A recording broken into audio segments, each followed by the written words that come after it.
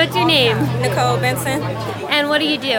I'm pretty much a community activist, notary. I work at Kingley Hand Wash and Wax, just involved in the community pretty much. Okay, cool. What made you start your career in Youngstown?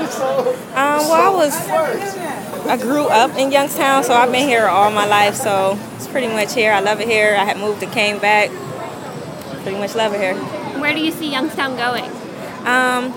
It's coming together. I see us coming together as a community. Everybody's becoming really close. A great neighborhood. We're on the rise, definitely. A lot of businesses coming.